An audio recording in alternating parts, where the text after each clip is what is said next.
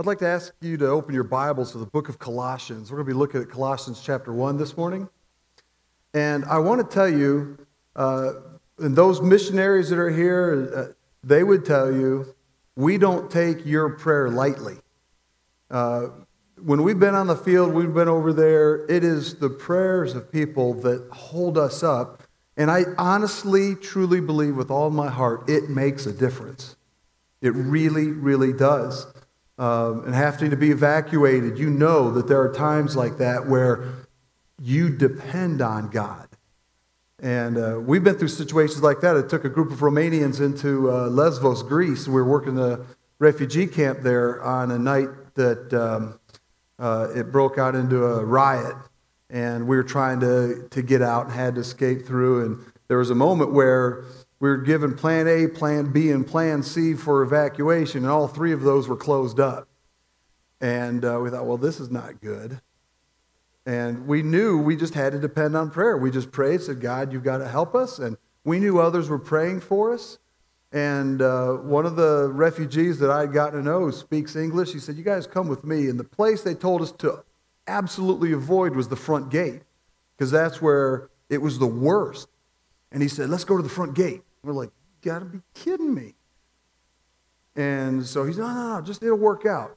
So, I mean, at this point, it's either that or where the fighting was getting worse. And so we went with him to the front gate, and here are these angry people yelling at the police outside. They've got it barricaded. And they're like, hey, these are the guys that have been giving us food and helping us all week. And I'm like, oh, hey, these guys, yeah, let's make room. Just like smiling at us. And then they look at the camera, woo, and they smile at us. We walk right on out the front gate. It's like, thank you, Jesus. And then it was, we traveled home the next day, not because we were afraid to be there, but that literally was our last day of 10 to be there. And we found out, we saw pictures in the news the next day, the whole place had been burned down. All the tents and everything had been a mess that night. And so we just praise God for his provision. Prayer does make a difference. And we thank you for the years that you've prayed for us. And then when I think of Colossians in this chapter, Paul is writing this group of people, and he's telling them, once I heard about you, I really kicked up my prayer life for you. Now, if somebody says that to you, do you take that as a compliment? Now, you should. Those of you that said yes and amen, you know what it's like to depend on God. And those missionaries who say, somebody says, I've been praying for you. Somebody came up to me today and said, we have a bunch of missionaries. I have it running through on my app, and that's who I pray for every day. And he says, and look, today, your name's on the list, and you're here. And so I know people are praying for us. To me, that thrills my soul. If somebody walks up to you and says, brother, I'm praying for you, your first response usually isn't, well, thank you. It's like, why? What'd you hear? And Paul is writing to the church at Colossae to say, I'm praying for you, but he doesn't want to be misunderstood as to why. And so he begins the book like this. He says, Paul, an apostle of Christ Jesus, by the will of God, and Timothy, our brother, to God's holy people in Colossae. Not only a compliment, but a doctrinal statement. And one of the things that amazed me about the book of Colossians, what I've gone through at this time, is the amount of theological respect that Paul has for his hearers in this book. And here's why. We're going to see it in a moment. But he says some deep theological truths, and he just tosses it out there like a reminder, like, you know what I'm talking about. Where when he talks about them, let's say to the Corinthian church, he says it and says, let me explain to you what I'm talking about.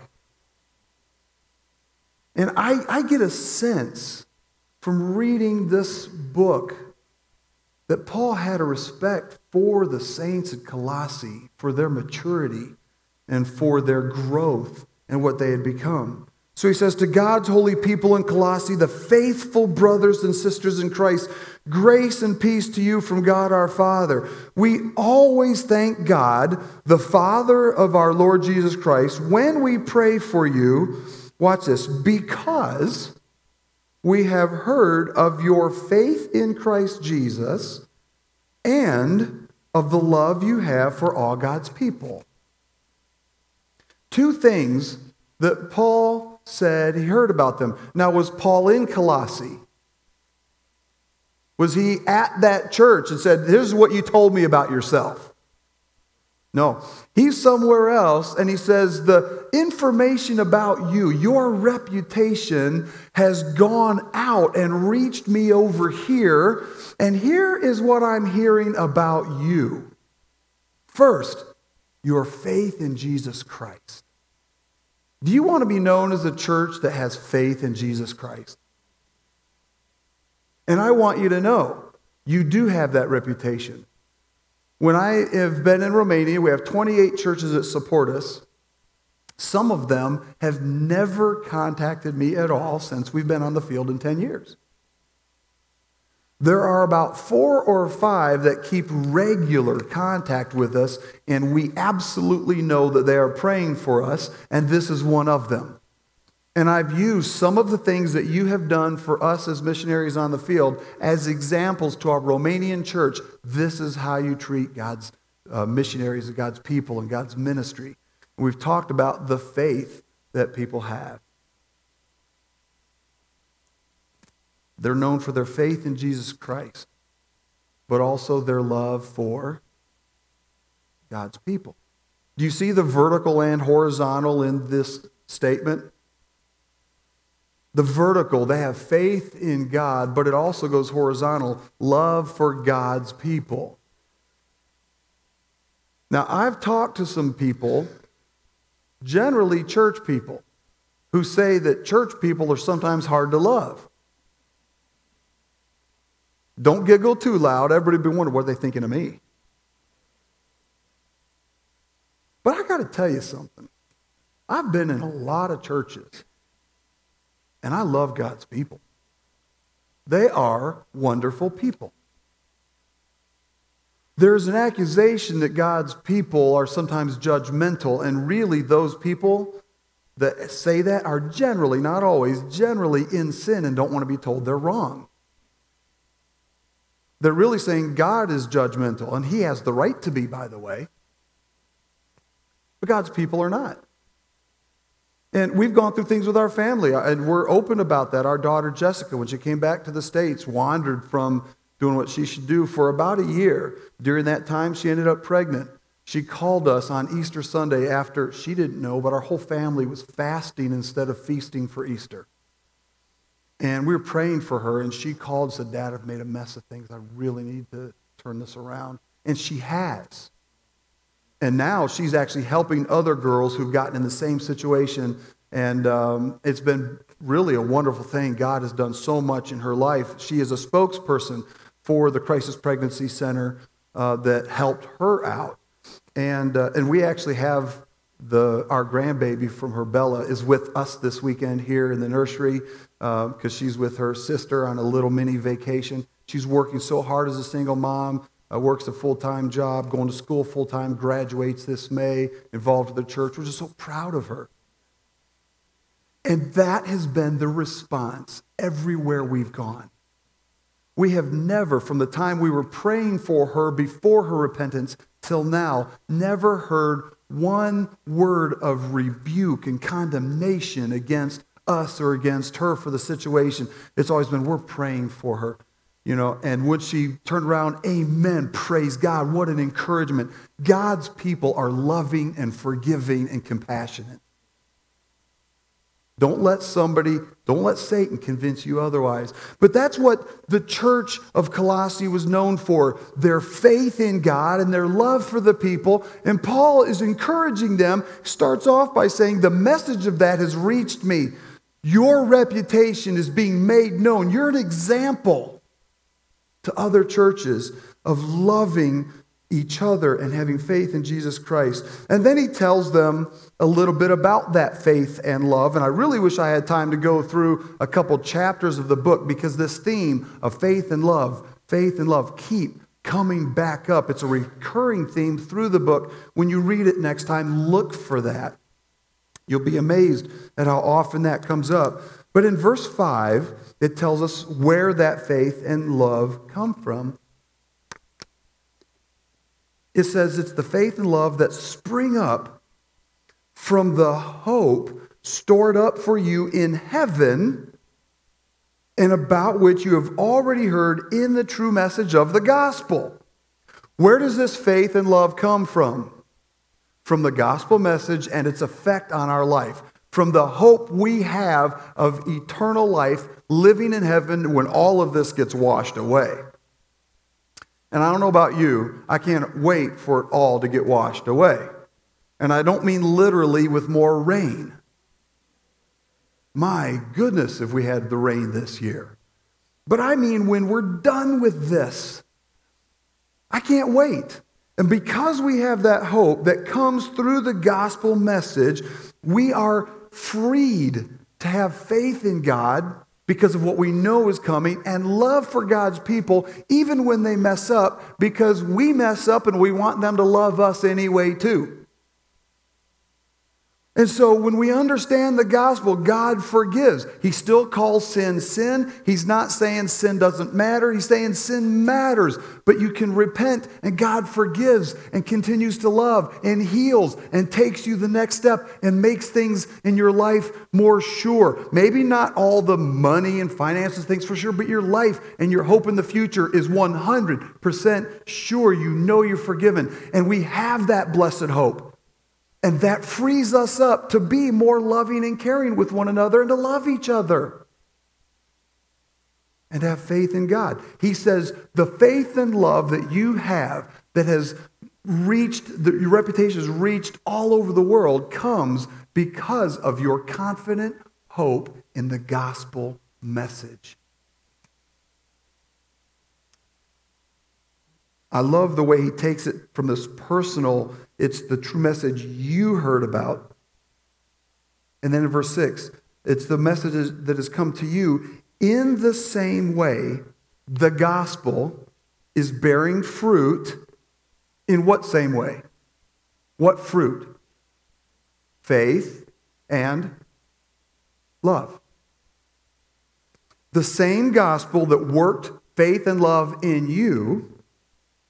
It says, let me read it again. The gospel is bearing fruit and growing throughout the whole world, just as it has been doing among you since the day you heard it and truly understood God's grace. Did you know that God's gospel does not only work in Battle Creek? And in the same way, it can produce faith and love in you. I've seen that in Romania. The same gospel in a completely different culture. People that think way different than you do. And yet the same gospel produces in them the ability to have faith in the future because of what God has planned for them and love for God's people.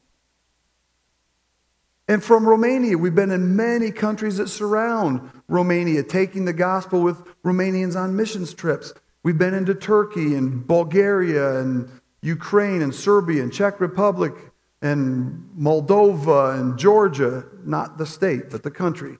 And we've seen God's gospel have the same effect everywhere. Isn't that amazing? And he's telling them, this reputation you have has gone out, but it's not limited to you. It's spreading because of the gospel message. And you are an example that it can happen. And he's encouraging them with this. In verse 7, I love the way he takes it personalized to them, takes to the world, and then narrows it down to an individual. Where he says, you learned it from Epaphras, our dear fellow servant. Aren't you thankful for Epaphras? And they're all going, yes, I'm glad that individual came and told me so I could have the gospel message and understand it. And he's narrowed it down. And I think he's doing that to remind them how important it is for you to be that Epaphras to somebody else. Wouldn't it be sad to get to heaven someday and say, I'm glad I'm here, but nobody else is glad that I shared the gospel with them. I'd rather somebody come running up to me and, Tom, I give Jesus all the credit, yes, but I'm so glad you shared the gospel with me. What a chance to rejoice with them over Jesus Christ together. Be somebody's Epaphras. Tell them about the gospel message. And that's what Paul is doing. He's reminding them. He's making it very personal. Now we get to verse 9. And he says, for this reason, since the day we heard about you, we have not stopped praying for you. So instead of just saying, yeah, I heard about you and I'm praying for you, really, what for? He says, let me tell you something. I'm not going to condemn you. I'm not going to tell you you're not doing enough. I'm not here to beat you over the head. In fact, I'm here to encourage you and say you're doing a great job and your reputation has gone out. But from the moment I heard that your reputation was good and that you were strong and that you're setting an example and you have great faith in God and you're demonstrating love for God's people, that is when I really began to pray for you. Because first of all, when you're doing well, who else notices that? Well, Jesus notices it and he's happy. But the enemy notices too. And he's going to try to rip that joy from you. I wish I had time. I just preached a sermon series on peace. I wish I had time to go through that with you. After hearing the songs this morning, if I'd had my notes with me, I'd have switched gears. Jesus, on the night that he's betrayed, is telling them, my peace I give you. My peace I leave with you. Do not let your hearts be troubled. I'm thinking, all right, now Jesus, how long has he existed? Forever. All right, so he has a long history of, let's call them life events, things that he's been through. Like creation. Jesus was there, yes?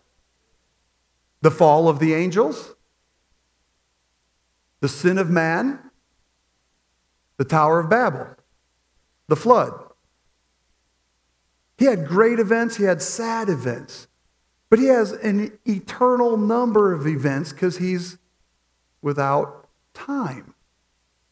And yet, when you take all of an unlimited amount of life events, I think the saddest one for him was the day he had to take the sin of the whole world of all time and carry it on himself. And on that saddest day of his history, which is eternal, he not only had peace, he had enough to share. How do you go through difficult times and have not only peace, but enough peace to go around? And Jesus did. And some of the answers are in John 14, and I don't want to preach it to you today because I would get sidetracked. I'm already getting sidetracked, can you tell? We need to get back to, where was I in Colossians? But the whole point is that Paul said, for this reason, I want to pray for you.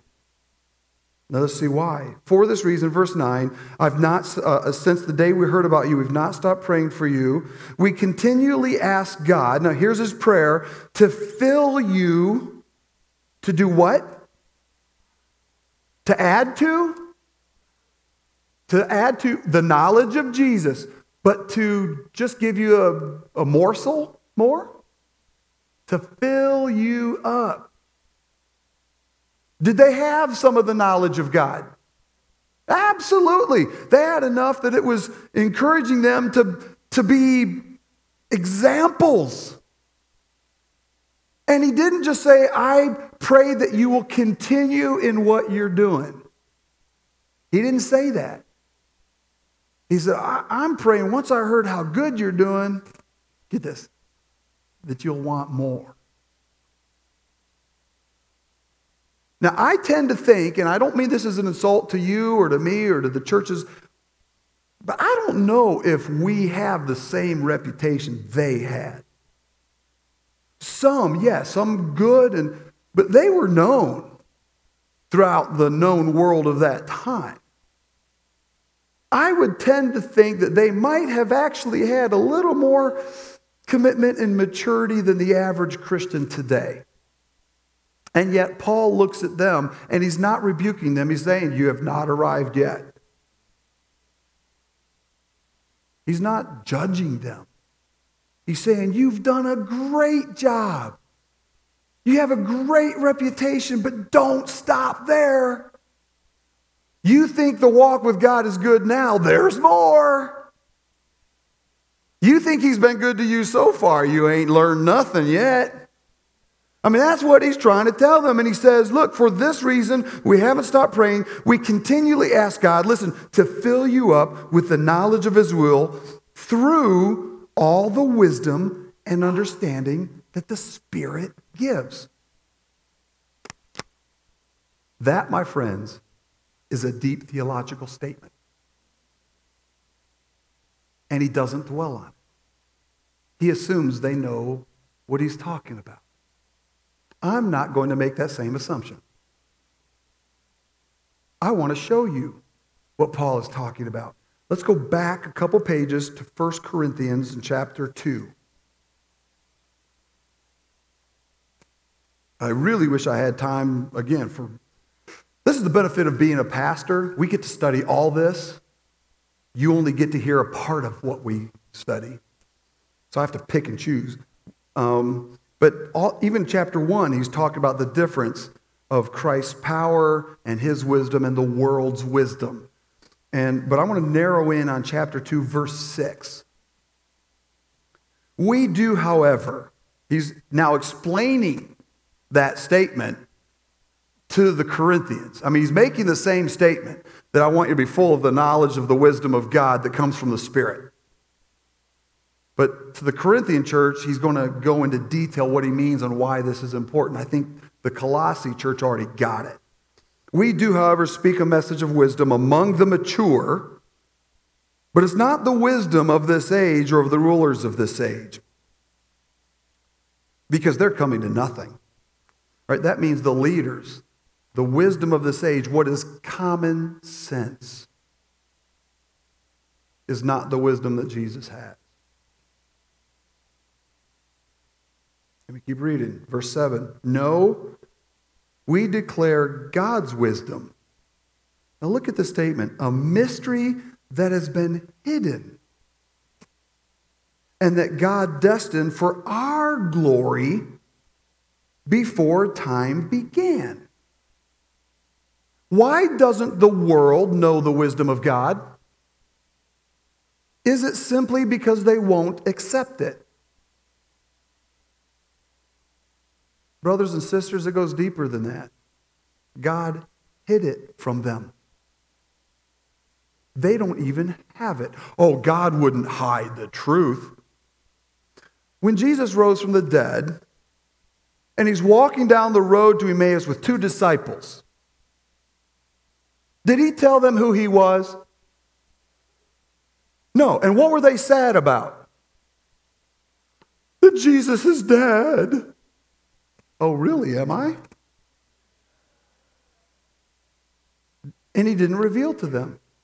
Instead, what does he do? He says, well, I know you're sad, but let me point to what the law and the prophets said. And when he pointed them back to Scripture and described what had happened with what had been prophesied, before they knew it was him, they go, oh, he's alive. They believe the Scriptures. And then he says, as an added blessing, let me reveal to you and open your eyes so you can see who I am. There are times God hides something to reveal it at the right moment for a purpose. And here he said, I've got all this wisdom that works, but I've not given it to them. I've hidden it from them. Why? So that when I give it to you, people will see the difference of the way they think and the way you think. And that's for our glory. Glory. That means it's going to make us look better. Now, it may not necessarily look better in their eyes. In fact, what do they call us? Fools. They say it looks like foolishness. But they can call it foolishness until it works and theirs doesn't. It is for our glory. He only gives it to us. Now watch this. Verse 8 now. None of the rulers of this age understood it. For if they had, they would not have crucified the Lord of glory. If they understood the wisdom that comes from God, they would never have made the choices that they made. For it is written, no eye has seen, no ear has heard, and no human mind can conceive the things that God has prepared for those who love them. It's a truth hidden. The hope we have in the future, man can't comprehend. Verse 10, these are the things God has revealed to us, where? By His Spirit. Now that's starting to tie into what we are learning in Colossians, but hold on. He's talking to the Corinthians. He needs to explain what he means by that. And so let's look at this explanation. The Spirit searches all things, even the deep things of God. Name one of those things he's talking about. I don't think we can. Because as deep as we know about God, that's not even deep when it comes to God yet. But the Spirit searches the deep things about God. And it goes on. For who knows a person's thoughts except the own spirit within them? In the same way, no one knows the thoughts of God except the Spirit of God. How much does the Spirit of God know about God? Everything, even the way He thinks. Look, I've tried to figure out how God thinks. And I give up. Just ask Job and his friends if they know how God thinks. I just believe he's doing what's right, and I let God think the way God thinks. The Spirit searches the things of God and knows even how God thinks. Now watch this. This is the comparison. What we have received is not the spirit of the world, but the Spirit who is from God, so that we may understand what God has freely given us. This is what we speak, not in words taught to us by human wisdom, but in words taught by the Spirit. Look, they're not closely related, but just slightly better if it's from the Spirit. There is an opposite of the way the world thinks and the way God thinks. They are foolishness to each other. It says, but in words taught by the Spirit, explaining spiritual realities with Spirit-taught words. That person without the Spirit does not accept the things that come from the Spirit of God, but considers them foolishness and cannot, what? Cannot. Is incapable of understanding them because they are discerned only through the Spirit. The person with the Spirit makes judgments about all things, but such a person is not subject to merely human judgment.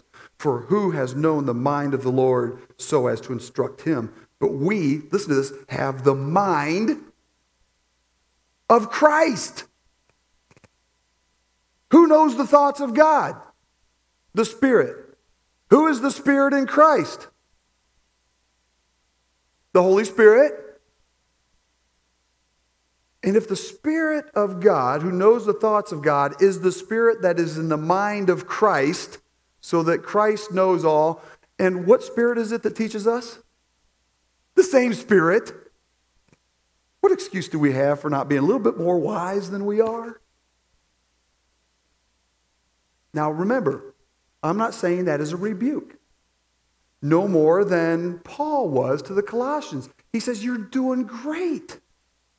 But when I realized how good you were doing, that you have a taste of it, that you're headed the right direction, I wanted to start praying for you that you would be filled up with the knowledge of His will that comes from the Spirit. Simple statement in Colossians, but a deep theological truth. that I am ever so grateful for. Now, why do we want to be filled up with the knowledge of his will? Look what it says, back in Colossians now, chapter 1, and verse 9, where he says, I've continued to pray for you. It says, we continually ask God to fill you with the knowledge of his will through all wisdom and understanding that the Spirit gives. Big statement, and he keeps moving. So that you may live a life worthy of the Lord and please him in a few more good ways. Is that what it says? In every way. Bearing fruit in every good work, growing in the knowledge of God, being strengthened with all power according to his glorious might, so that you may have great endurance and patience, which, by the way, we're going to need living with the people who don't get it. And why be patient with them? So we can be at peace? Or because those are enemies that need to be won over?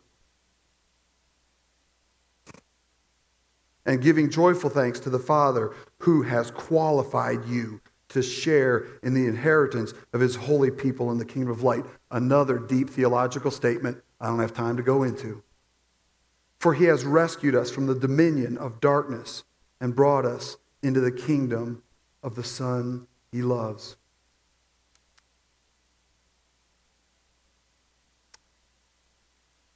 Chapter 2, I just want to mention this. Well, first of all, chapter 1, verse 26, when he's talking about, and I want to end with this portion of Scripture. He says, now I rejoice. Verse 24, now I rejoice in what I am suffering for you, and this is a little tough to just follow the first time you read it, I think.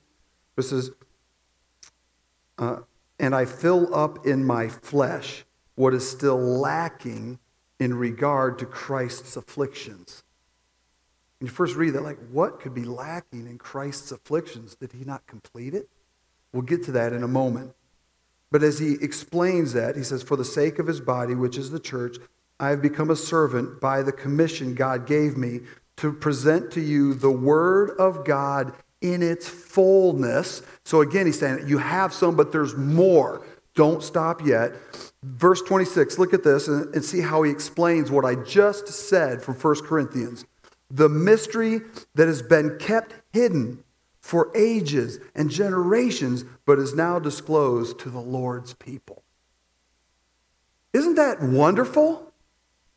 We have that hidden truth of the forgiveness of sins and the hope of what is to come. And what he's saying here in these verses, when I rejoice in what I am suffering for you, and I fill up in my flesh, I fill up, I bring it to completion. In my flesh, I bring to completion what is still lacking in regards to Christ's afflictions for the body, which is the church. He's not saying that Christ didn't finish his work. Did Jesus Christ finish his sufferings? And what was his suffering? On the cross, so that our sins could be forgiven and washed away. He set the example. He set the way that it takes suffering to benefit people. And he says, what I rejoice in the fact is that I get to step into his shoes and continue that needed suffering for the benefit of others. This is a wisdom that doesn't make sense to the world, but it makes complete sense to those who know Jesus Christ. That we put others first, not ourselves. So, church, my challenge to you today is if you know Jesus Christ as your Savior, and you've walked with him your life, I don't care how old you are, and you've increased in your knowledge of him, and you have a good reputation for being a church that has faith in God and a love for his people, my challenge to you today is don't stop there. And I don't mean it as a rebuke. It ought to be an encouragement Because what is happening here happens all over the world. The gospel is that powerful. And you can trust it and you can believe it. And my challenge to you is, God, open up the floodgates. What else do you want from us? What else can we do for you? We want to be a part of it. But I also want to say this. If there's somebody today who has come in and doesn't know Jesus Christ as their personal Savior, can I tell you, today is the day to make that decision. Because he loves you and he's waiting for you. I'd like to ask you to bow your heads and close your eyes just for a moment. And I'd like to lead in prayer.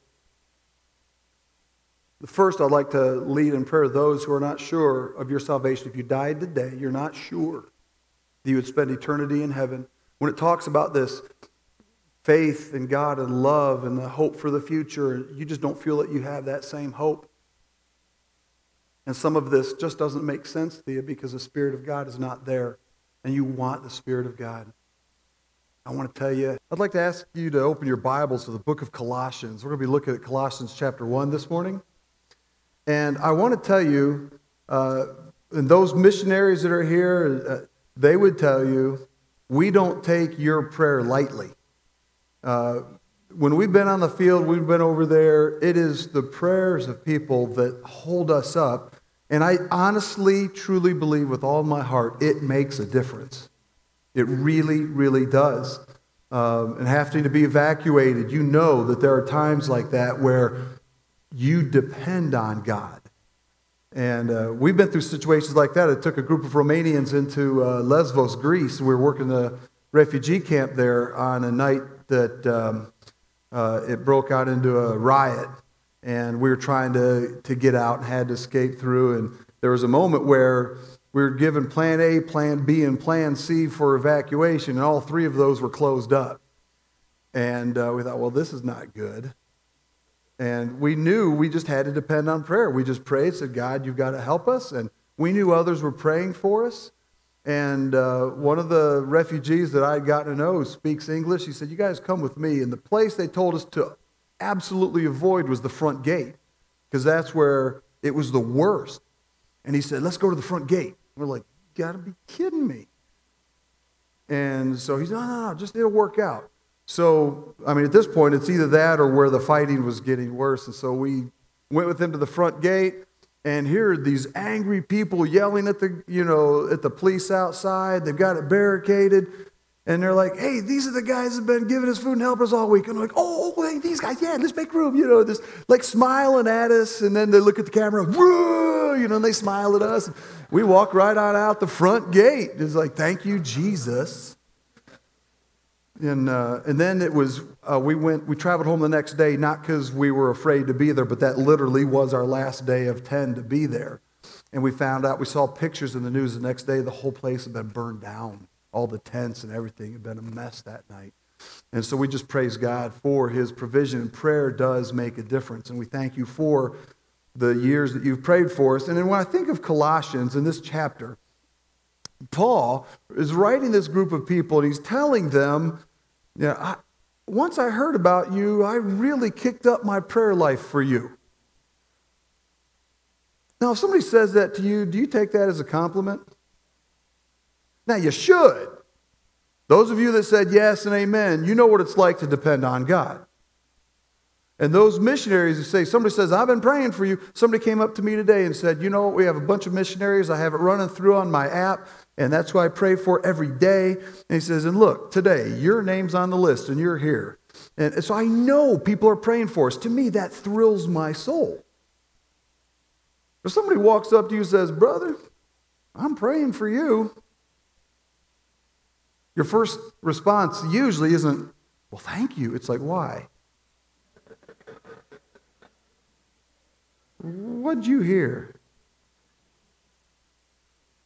And Paul is writing to the church at Colossae to say, I'm praying for you, but he doesn't want to be misunderstood as to why.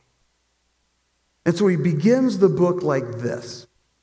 He says, Paul, an apostle of Christ Jesus, by the will of God, and Timothy our brother, to God's holy people in Colossae. Not only a compliment, but a doctrinal statement. And one of the things that amazed me about the book of Colossians, what I've gone through at this time, is the amount of theological respect that Paul has for his hearers in this book. And here's why. We're going to see it in a moment. But he says some deep theological truths, and he just tosses it out there like a reminder, like, you know what I'm talking about. Where when he talks about them, let's say to the Corinthian church, he says it and says, let me explain to you what I'm talking about. And I get a sense from reading this book that Paul had a respect for the saints at Colossae, for their maturity and for their growth and what they had become. So he says, to God's holy people in Colossae, the faithful brothers and sisters in Christ, grace and peace to you from God our Father. We always thank God, the Father of our Lord Jesus Christ, when we pray for you, watch this, because we have heard of your faith in Christ Jesus and of the love you have for all God's people. Two things that Paul said he heard about them. Now, was Paul in Colossae? Was he at that church and said, here's what you told me about yourself? No.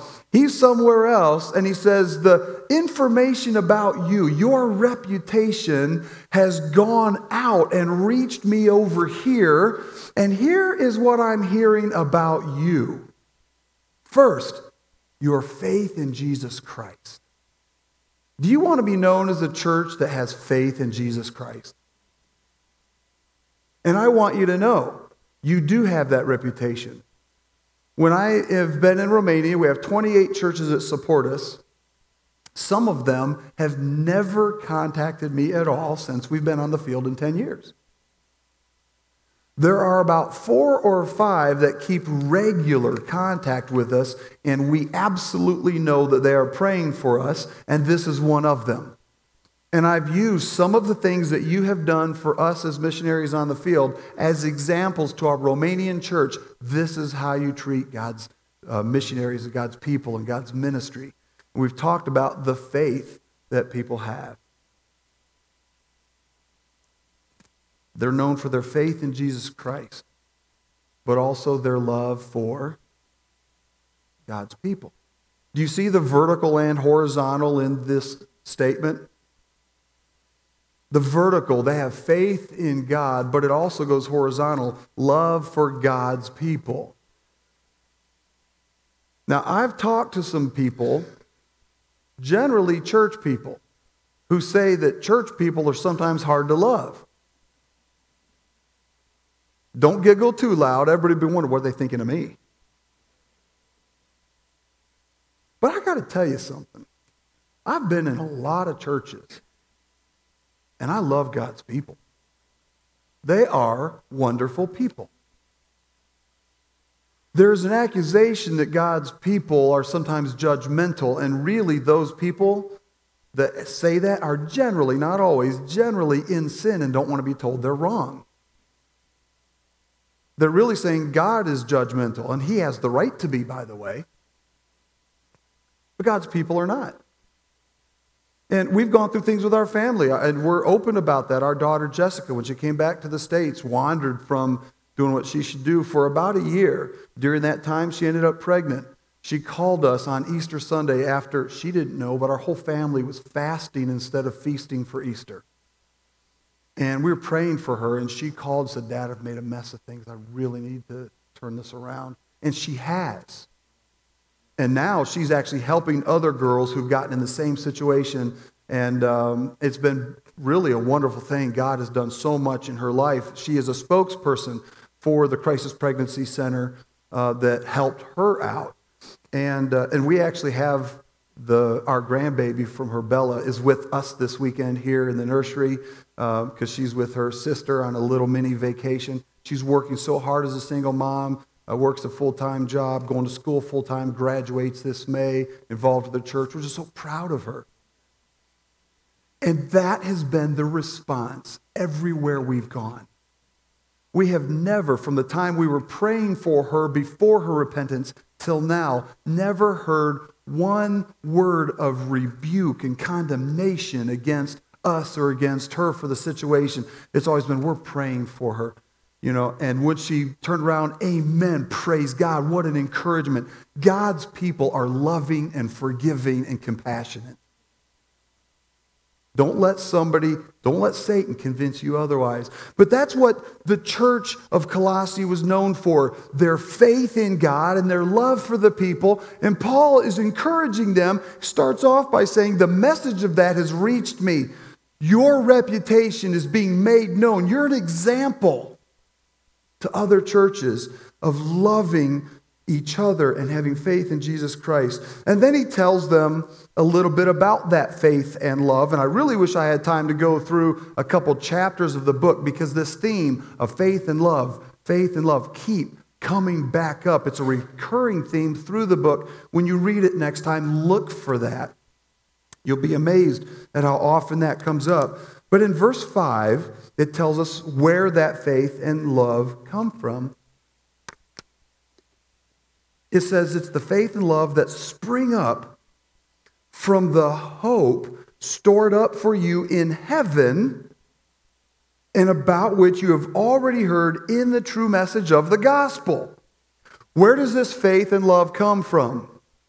From the gospel message and its effect on our life. From the hope we have of eternal life, living in heaven when all of this gets washed away. And I don't know about you, I can't wait for it all to get washed away. And I don't mean literally with more rain. My goodness, if we had the rain this year.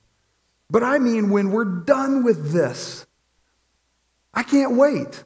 And because we have that hope that comes through the gospel message, we are freed to have faith in God because of what we know is coming, and love for God's people even when they mess up, because we mess up and we want them to love us anyway too. And so when we understand the gospel, God forgives. He still calls sin sin. He's not saying sin doesn't matter. He's saying sin matters. But you can repent and God forgives and continues to love and heals and takes you the next step and makes things in your life more sure. Maybe not all the money and finances, things for sure, but your life and your hope in the future is 100% sure. You know you're forgiven. And we have that blessed hope. And that frees us up to be more loving and caring with one another and to love each other. And have faith in God. He says the faith and love that you have that has reached, your reputation has reached all over the world comes because of your confident hope in the gospel message. I love the way he takes it from this personal, it's the true message you heard about. And then in verse 6, it's the message that has come to you in the same way the gospel is bearing fruit. In what same way? What fruit? Faith and love. The same gospel that worked faith and love in you. It says, let me read it again. The gospel is bearing fruit and growing throughout the whole world, just as it has been doing among you since the day you heard it and truly understood God's grace. Did you know that God's gospel does not only work in Battle Creek? And in the same way, it can produce faith and love in you. I've seen that in Romania. The same gospel in a completely different culture. People that think way different than you do. And yet the same gospel produces in them the ability to have faith in the future because of what God has planned for them and love for God's people.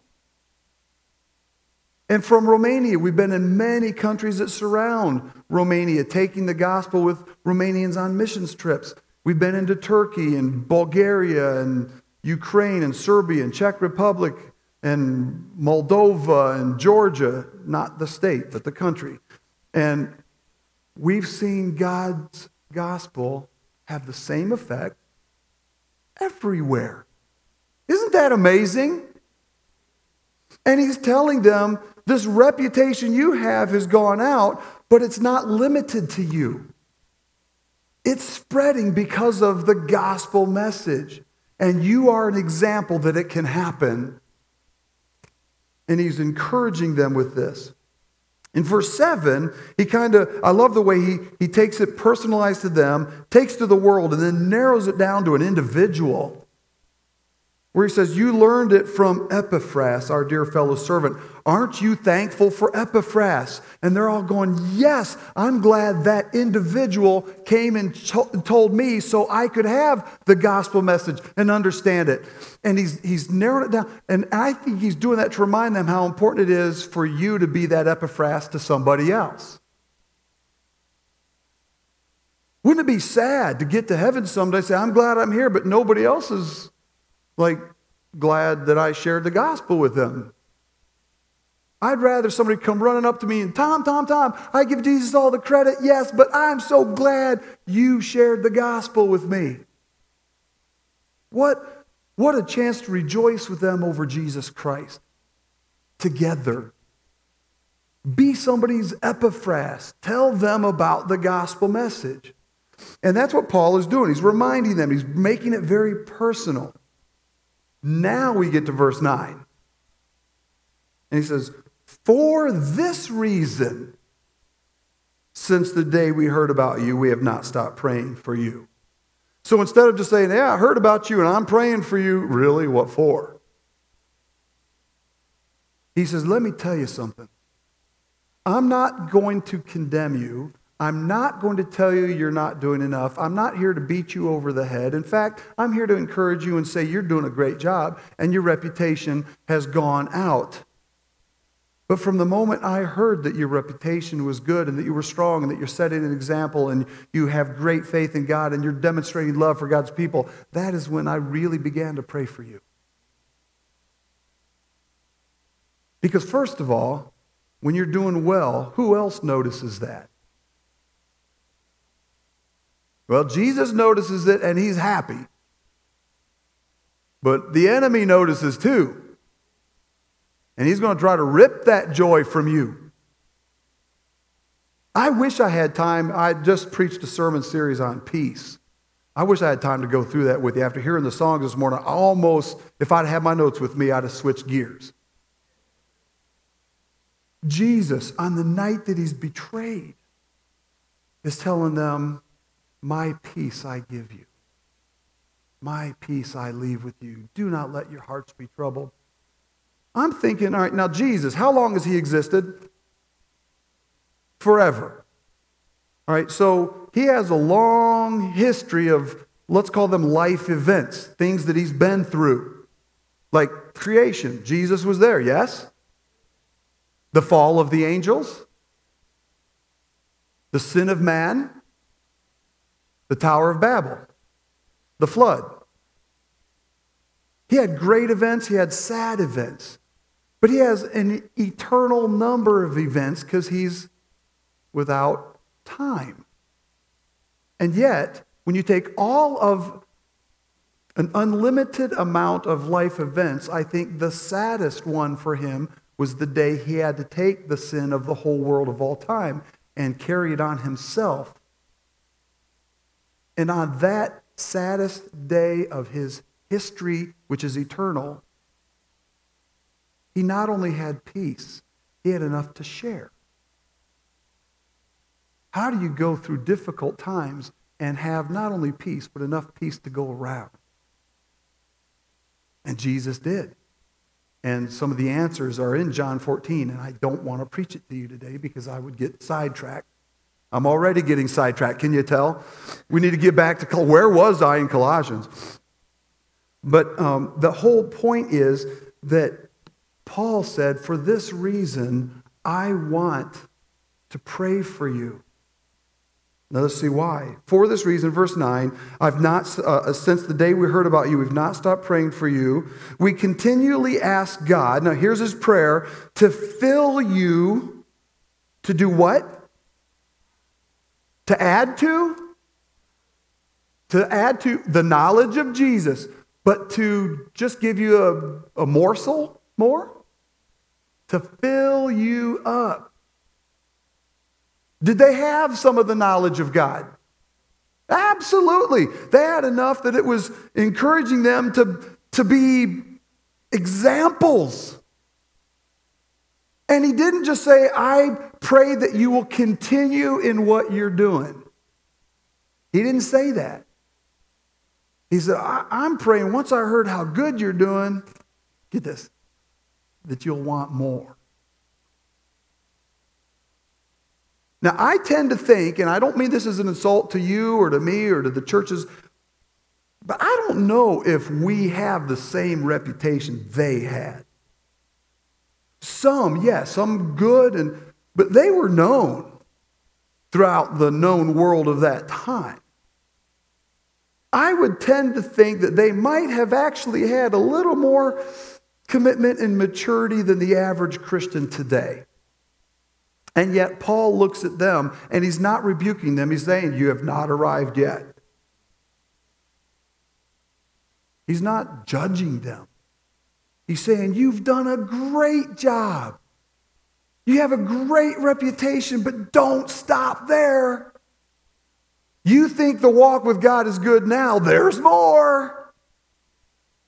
You think he's been good to you so far. You ain't learned nothing yet. I mean, that's what he's trying to tell them. And he says, look, for this reason, we haven't stopped praying. We continually ask God, listen, to fill you up with the knowledge of his will through all the wisdom and understanding that the Spirit gives. That, my friends, is a deep theological statement. And he doesn't dwell on it. He assumes they know what he's talking about. I'm not going to make that same assumption. I want to show you what Paul is talking about. Let's go back a couple pages to 1 Corinthians in chapter 2. I really wish I had time, again, for... This is the benefit of being a pastor. We get to study all this. You only get to hear a part of what we study. So I have to pick and choose. But even chapter 1, he's talking about the difference of Christ's power and his wisdom and the world's wisdom. But I want to narrow in on chapter 2, verse 6. We do, however, he's now explaining that statement to the Corinthians. I mean, he's making the same statement that I want you to be full of the knowledge of the wisdom of God that comes from the Spirit. But to the Corinthian church, he's going to go into detail what he means and why this is important. I think the Colossae church already got it. We do, however, speak a message of wisdom among the mature, but it's not the wisdom of this age or of the rulers of this age, because they're coming to nothing. Right? That means the leaders, the wisdom of this age, what is common sense, is not the wisdom that Jesus had. Let me keep reading. Verse 7. No, we declare God's wisdom. Now look at the statement. A mystery that has been hidden, and that God destined for our glory before time began. Why doesn't the world know the wisdom of God? Is it simply because they won't accept it? Brothers and sisters, it goes deeper than that. God hid it from them. They don't even have it. Oh, God wouldn't hide the truth. When Jesus rose from the dead, and he's walking down the road to Emmaus with 2 disciples, did he tell them who he was? No. And what were they sad about? That Jesus is dead. Oh, really? Am I? And he didn't reveal to them. Instead, what does he do? He says, well, I know you're sad, but let me point to what the law and the prophets said. And when he pointed them back to Scripture and described what had happened with what had been prophesied, before they knew it was him, they go, oh, he's alive! They believe the Scriptures. And then he says, as an added blessing, let me reveal to you and open your eyes so you can see who I am. There are times God hides something to reveal it at the right moment for a purpose. And here he said, I've got all this wisdom that works, but I've not given it to them. I've hidden it from them. Why? So that when I give it to you, people will see the difference of the way they think and the way you think. And that's for our glory. Glory. That means it's going to make us look better. Now, it may not necessarily look better in their eyes. In fact, what do they call us? Fools. They say it looks like foolishness. But they can call it foolishness until it works and theirs doesn't. It is for our glory. He only gives it to us. Now watch this. Verse 8 now.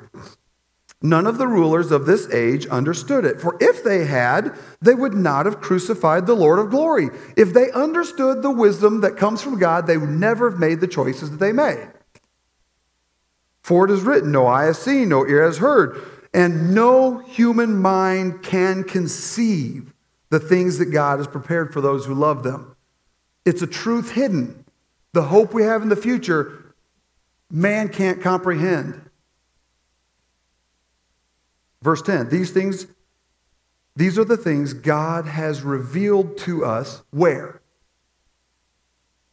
By His Spirit. Now that's starting to tie into what we are learning in Colossians, but hold on. He's talking to the Corinthians. He needs to explain what he means by that. And so let's look at this explanation. The Spirit searches all things, even the deep things of God. Name one of those things he's talking about. I don't think we can. Because as deep as we know about God, that's not even deep when it comes to God yet.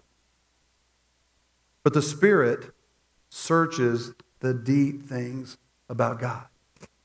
And it goes on. For who knows a person's thoughts except the own spirit within them? In the same way, no one knows the thoughts of God except the Spirit of God. How much does the Spirit of God know about God? Everything, even the way He thinks. Look, I've tried to figure out how God thinks. And I give up. Just ask Job and his friends if they know how God thinks. I just believe he's doing what's right, and I let God think the way God thinks. The Spirit searches the things of God and knows even how God thinks. Now watch this. This is the comparison. What we have received is not the spirit of the world, but the Spirit who is from God, so that we may understand what God has freely given us. This is what we speak, not in words taught to us by human wisdom, but in words taught by the Spirit. Look, they're not closely related, but just slightly better if it's from the Spirit. There is an opposite of the way the world thinks and the way God thinks. They are foolishness to each other. It says, but in words taught by the Spirit, explaining spiritual realities with Spirit-taught words.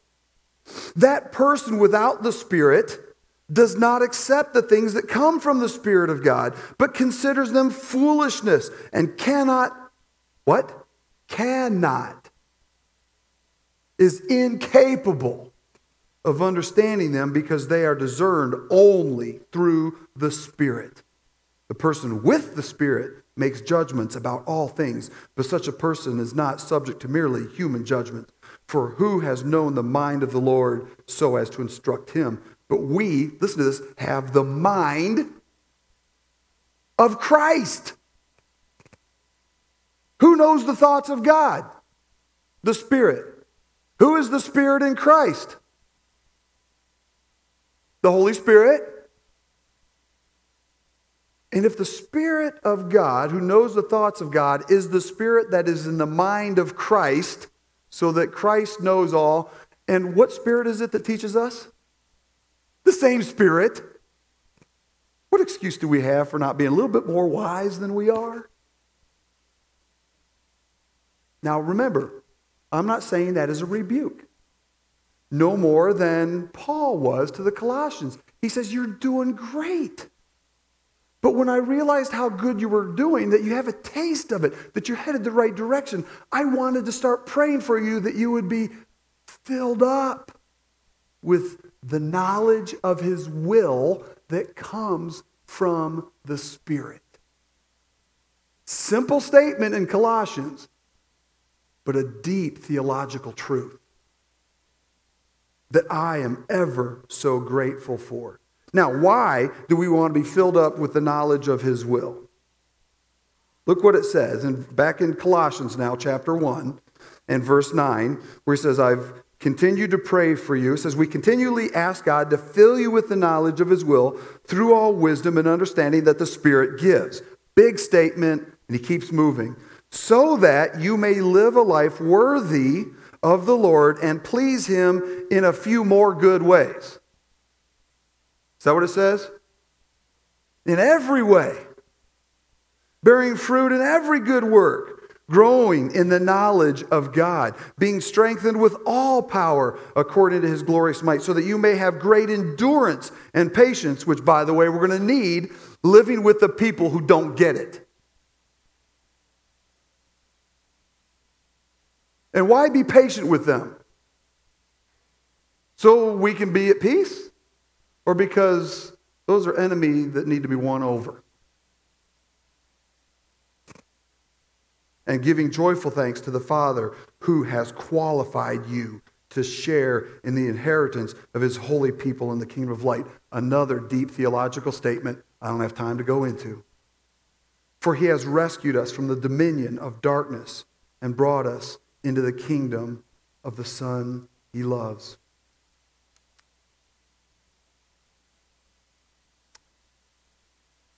Chapter 2, I just want to mention this.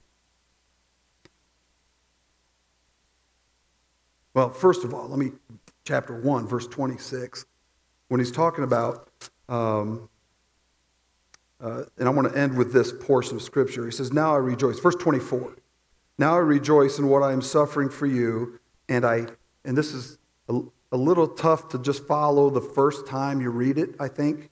This is, and I fill up in my flesh what is still lacking in regard to Christ's afflictions. When you first read that, like, what could be lacking in Christ's afflictions? Did he not complete it? We'll get to that in a moment. But as he explains that, he says, for the sake of his body, which is the church, I have become a servant by the commission God gave me to present to you the word of God in its fullness. So again, he's saying, you have some, but there's more. Don't stop yet. Verse 26, look at this and see how he explains what I just said from 1 Corinthians. The mystery that has been kept hidden for ages and generations, but is now disclosed to the Lord's people. Isn't that wonderful?